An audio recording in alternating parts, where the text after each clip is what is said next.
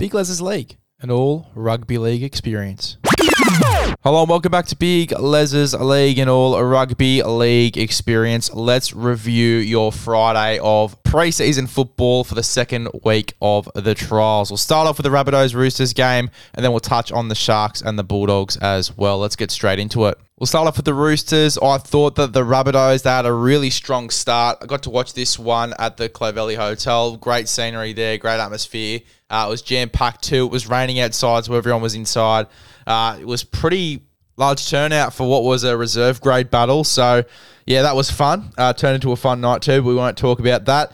Rabbitohs, really strong start. I thought that their defense was outstanding in the first 5-10 minutes. They really laid a platform. Their forwards as well were really solid during that first little period. I think that what let South down and what let the Roosters in so many times was errors. There was a lot of errors in this game. You would expect it from a reserve grade game as well. You know, a lot of these guys won't even be in New South Wales Cup. So, yeah, it was a very... it's more just watching a few certain guys and getting an idea of who's going to be the next big thing coming through over the next 2, 3, 4, 5 years, in the NRL. So, yeah, in that aspect, it was a really solid game. The Roosters did run away with it pretty much for the rest of the game. From halfway through the first half to the rest of the game, they were really dominant, the Roosters. I thought for the Roosters, we'll get the team list up now because I've jotted a few numbers down as I was sinking Great Northern.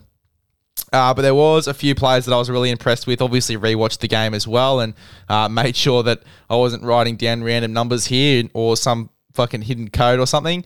Before the Rabbitohs, I thought that Leon Tahau, number 2, was really impressive in terms of the backline players. I thought that whenever he got the ball, you thought something was going to happen. He looked very exciting with the football in his hands, and he looks like he could be a player of the future as well, especially with South Sydney having a bit of a crisis as well at the moment with their backline going into round 1. He could be a name that comes up. He is in the top 30 squad, so definitely one to watch there, Leon Tahau. But I thought he was really impressive in that game. And I thought Brock Gray had some really good moments as well. I thought that he was quite solid throughout the game. There was just so many errors in this one that really let everyone down. Cade Maloney as well, I thought was impressive, number 15 for South Sydney. Most of their guys were really impressive. It was just errors that had let them down. The 13, Matt French, not the biggest lock forward you've ever seen, but very tough. I thought CJ Mundine as well in the 14. He came on and played, I think, a little bit of 6. And then obviously moved into fullback. I thought once he moved to fullback, he was electric, absolutely electric. It wasn't just hype. It wasn't just because it was Anthony Mundine's son that he was all out throughout the paper. You know, he was really impressive in that one. I thought he gave it a real red-hot crack. And, look, definitely a player of the future there for sure. I think he's 23 years of age or something like that I read in the Daily Telegraph. But... yeah, really solid player there. CJ Mundine had a real crack. I really liked watching him. But yeah, look, as I said, errors let South Sydney down. Yeah, it really did. As for the Roosters, really enjoyed watching their fullback, Callum Gromick. Thought that most of the Roosters' opportunities came through him, and his support play was first class as well, obviously learning from Teddy. But support play was first class. He was really, really impressive.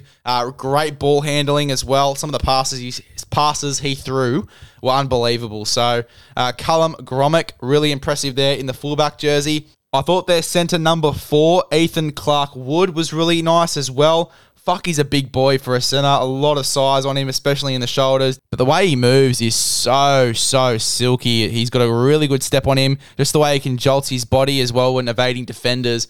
His ball playing as well. His passing game's really solid. He can really ice off an opportunity. He's definitely someone to watch going into the future as well. Ethan Clark-Wood, number 4. Who else have I got down here? Number 7, Joseph Witzikama Tamara Taipari. If he didn't have such a long name, I'd love him even more, but he is a fucking weapon. His ball playing, his vision as well as a half is just first class. If we're talking about players that iced off opportunities, he was so impressive. Just the way he threw the football, his kicking game was really impressive as well. Kobe Thomas in the 6 jersey obviously kicked a 40-20 during the game, which was really impressive. Kicked it from the 30 almost as well, which was just insane, but... I thought that Joseph Taipari's touches throughout the game, just the grubbers that he did, The passing game as well. Just the little things were unbelievable. He came up with some really big plays during the game. A short ball to that centre we were talking about, Ethan Clark-Wood, and set up a few tries as well for the fullback, Callum Gromick. But the 7 there for the Roosters was the real star of the show, I think. Played most of the game too. Joseph Witakama Tamara Taipari in the number 7. As I said, if he didn't have such a long name, I'd love him even more. For the Roosters as well, Tyler Moriarty had a fucking blinder while he was on, especially towards the later period of the game. I thought that he was really impressive. I can see what all the hype's about. I can see him potentially grabbing a 14 jersey in the future as well if they want an out-and-out hooker coming off the bench. But he was amazing. Tyler Moriarty, definitely a name to remember going into this year. I believe he's also in the top 30 squad for the Roosters, so definitely one to keep an eye on. I do just want to give a quick shout out to Xavier Vaha. Obviously came off with an injury in the midpoint of the game. He is a freak footballer as well. Obviously had some great runs throughout the game, but I'm spewing that we didn't get to see a little bit more of him. He's also got a brother that I actually played with for Marcelin, De La Selvaha, who they are saying is even better than Xavier, but we'll have to wait and see. Hopefully Xavier gets another opportunity throughout the year, heals up from this injury quite quickly. It looked like a little bit of a syndesmosis or something, so hopefully it's a nice quick recovery. We can see him potentially get a spot on the bench for the Roosters, maybe during the Origin period or when they're resting some players, because I'd love to see him have a crack in first grade. But Xavier Vaha isn't the only brother there that has a lot of potential in the front row. De La Salle as well, who I played with at Marcelin, also coming through the system at the moment as well, training with the first grade squad. Definitely one to watch over the next few years as well. He'll be one in this game probably this time next year. So Tyler Moriarty, Xavier Vaha were awesome as well. Dylan Napa, I thought was a bit 50-50. It almost looked like they were putting him in this game just to get him fitter for round 1. But yeah, look, he had a fair crack. He's definitely not as intense as I remember him being. Obviously, 4 or 5 years ago, but it has been a while since he has been in the NRL. So yeah, look, I mean, I can sort of get it, but I was expecting a little bit more intensity from Dylan Napa in that one. It was still okay, played big minutes, but I just didn't think that he was all that impressive with his runs as well. There were a lot of times where he was getting stopped right at the line. So, look, Dylan Napa, hopefully, he has a really good run this year. Hopefully that was just a one-off game for him and he comes out and kills it in New South Wales Cup. The number 13 as well, Salesi Foketi. This guy's a freak as well. Obviously someone working towards getting a first grade spot over the next 2 or 3 years. He looks ready now. He's a weapon, number 13. Absolute weapon. A bit of speed on him too when he breaks the line. There were some real opportunities that he started as well, whether it be with his footwork or, running support play and getting a really nice short ball off the halfback. He had some really good moments in that game as well. So let's see, Foketi, and fuck, he can put a shot on as well. There was a few shots he put on in that game that we'll be remembering for quite a while. The number 14, Benaya Iolu, I believe that's how you pronounce that. Number 14 for the Roosters in this game. He was a freak as well. Played a bit of hooker and killed it. I thought it was really impressive. And he'll be one to watch too as a hooker coming through over the next few years. I thought that some of his touches as well, he set up a lot of tries too at a dummy half. Benaya Iolu, hopefully that is how you pronounce his name, but he was a weapon too, number 14 for the Sydney Roosters versus the Rabbitohs.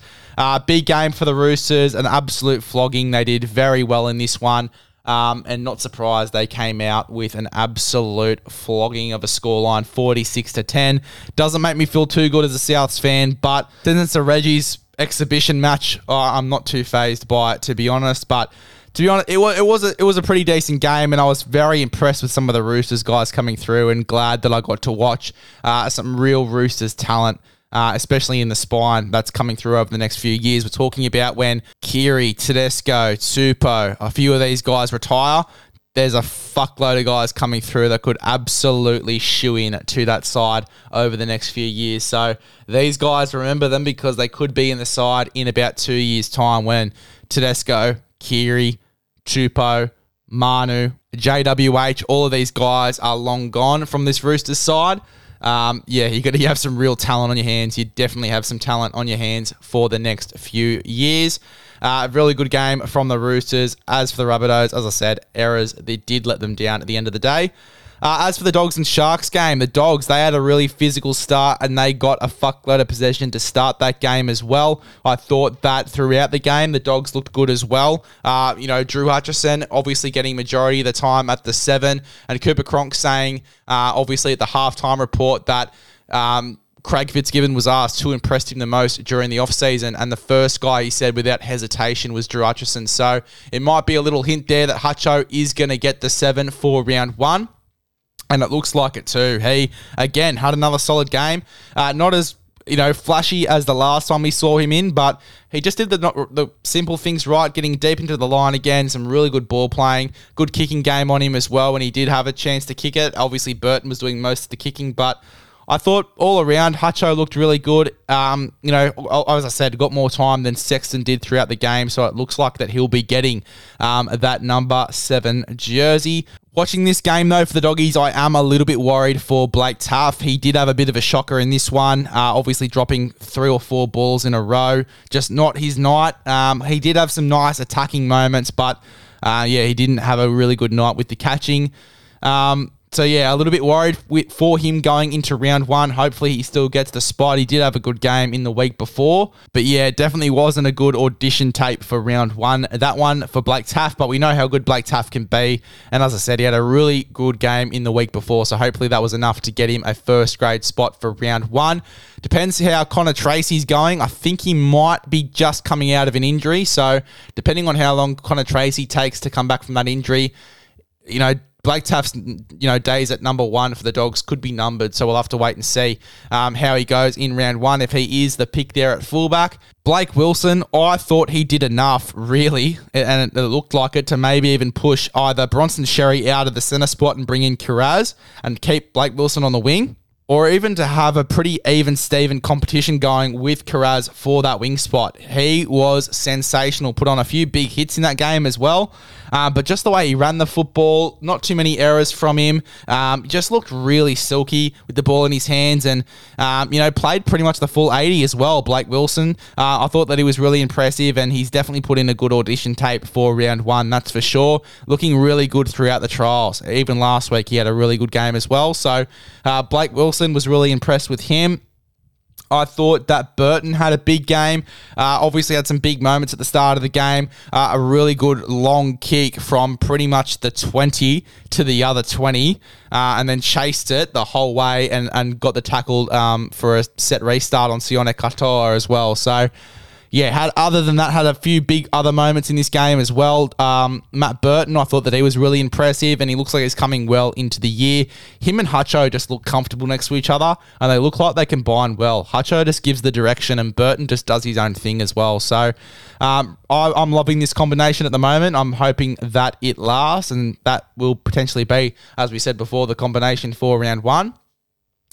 Reid Marnie, he has really come out with a point to prove too in the number 9. I thought that he had a really solid game in this one. Doing Reid Marnie things, getting at first receiver and throwing a really good number of balls and just really good service, good timing. He just doing everything that he needed to do right. And he looked really good, Reid Marnie. He is looking like he's coming into the year quite well. So keen to see how he goes in round 1. Reid Marnie, but he does look like he's coming into the year well. Silly, there were a few errors in his game, but I thought he had a few tough carries and big moments. Was really tough in defence too, Silly. So keen to see if he fits into this rotation for round 1. I imagine that this team named for the Dogs will be a very similar one to what's named in round 1. Viliami Kikau had some big moments, more so defensively. I would have loved them to get him a little bit more involved in attack. I think that Kikau can offer a lot more than what he did in that game, but I thought still defensively he had some pretty decent moments as well. So shout out to Kikau. Preston was quite good in this game as well. Salmon, he is really making a case for himself at 13. I think that he'll start there in round 1 too. And for you fantasy goers, getting him in your team now is still quite cheap. I'd be getting him in your team now. Jermaine Salmon, even for Supercoach as well. Jermaine Salmon, someone that I would be considering for sure.